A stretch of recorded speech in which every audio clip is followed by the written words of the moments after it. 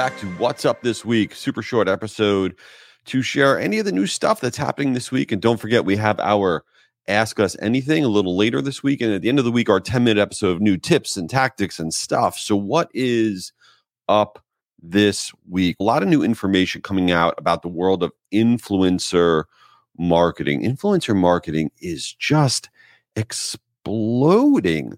So this new study came out from Influencer Marketing Hub, and it said that by the end of 2024, influencer marketing spend will grow to $24 billion.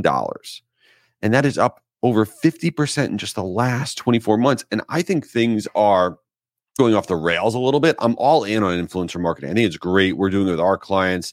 We're seeing huge value out of it, but there's parts of it that are just wild. So another thing that happened this week in that world is that the youngest ever person got an NIL deal. NIL is name, image, and likeness. And that is the new way in the last few years that brands can sponsor athletes that are not professional athletes. So you can now pay athletes to promote brands, and they could be in high school, they could be in college, they can be in whatever.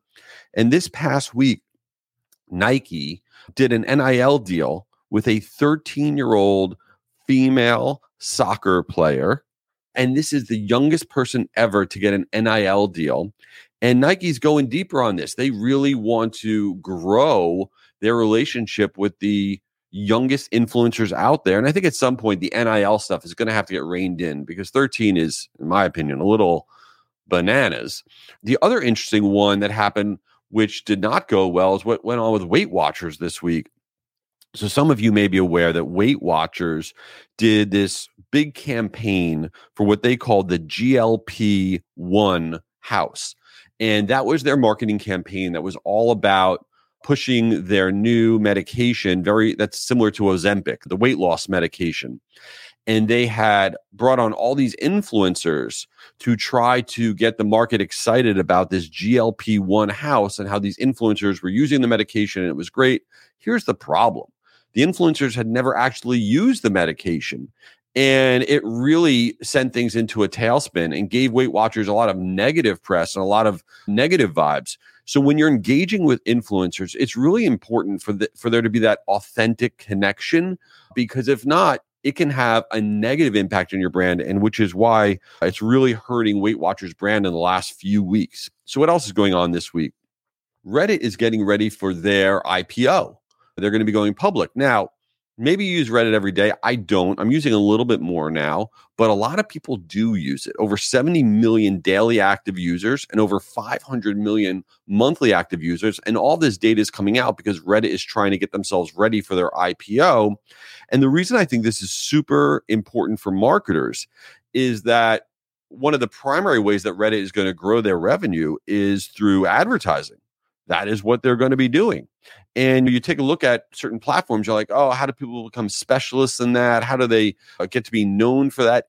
This is that moment of how you can get involved with a platform before it just explodes. So Reddit, as part of this whole going public thing, they launched a new certification for ad creatives, which means that marketers can go and get certified to be able to run ads on Reddit for clients or within their own brands. And why does that matter?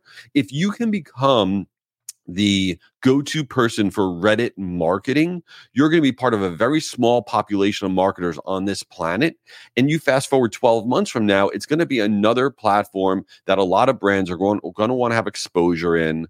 And you right now today can become that person. So they rolled out this new certification, which is part of their Ads Formula Marketing Hub. So if you Google Reddit Ads Formula Marketing Hub, you can get in on this super, super early. And then the last thing that I saw going on this week was from LinkedIn themselves. This is not some third-party study or anything like that. LinkedIn themselves came out with a big push for consumer marketing on LinkedIn. They're going to be doing a big new webinar series about this, which is called Reaching High Value Consumers on LinkedIn. And they are making an aggressive push to put a stake in the ground and say, hey, we're not just B2B. And the thing that they're doing in the world of consumer marketing, which I think is super interesting, is they're not just saying, hey, we have 1 billion people and you can reach consumers here too. What they are going out to market with is saying this exact phrase: why your high value consumer audience is on LinkedIn. And they're releasing stat after stat, trying to position themselves that way. So for example, they're saying the average household income on LinkedIn for people that are on LinkedIn as compared to every other platform is 19% higher on LinkedIn.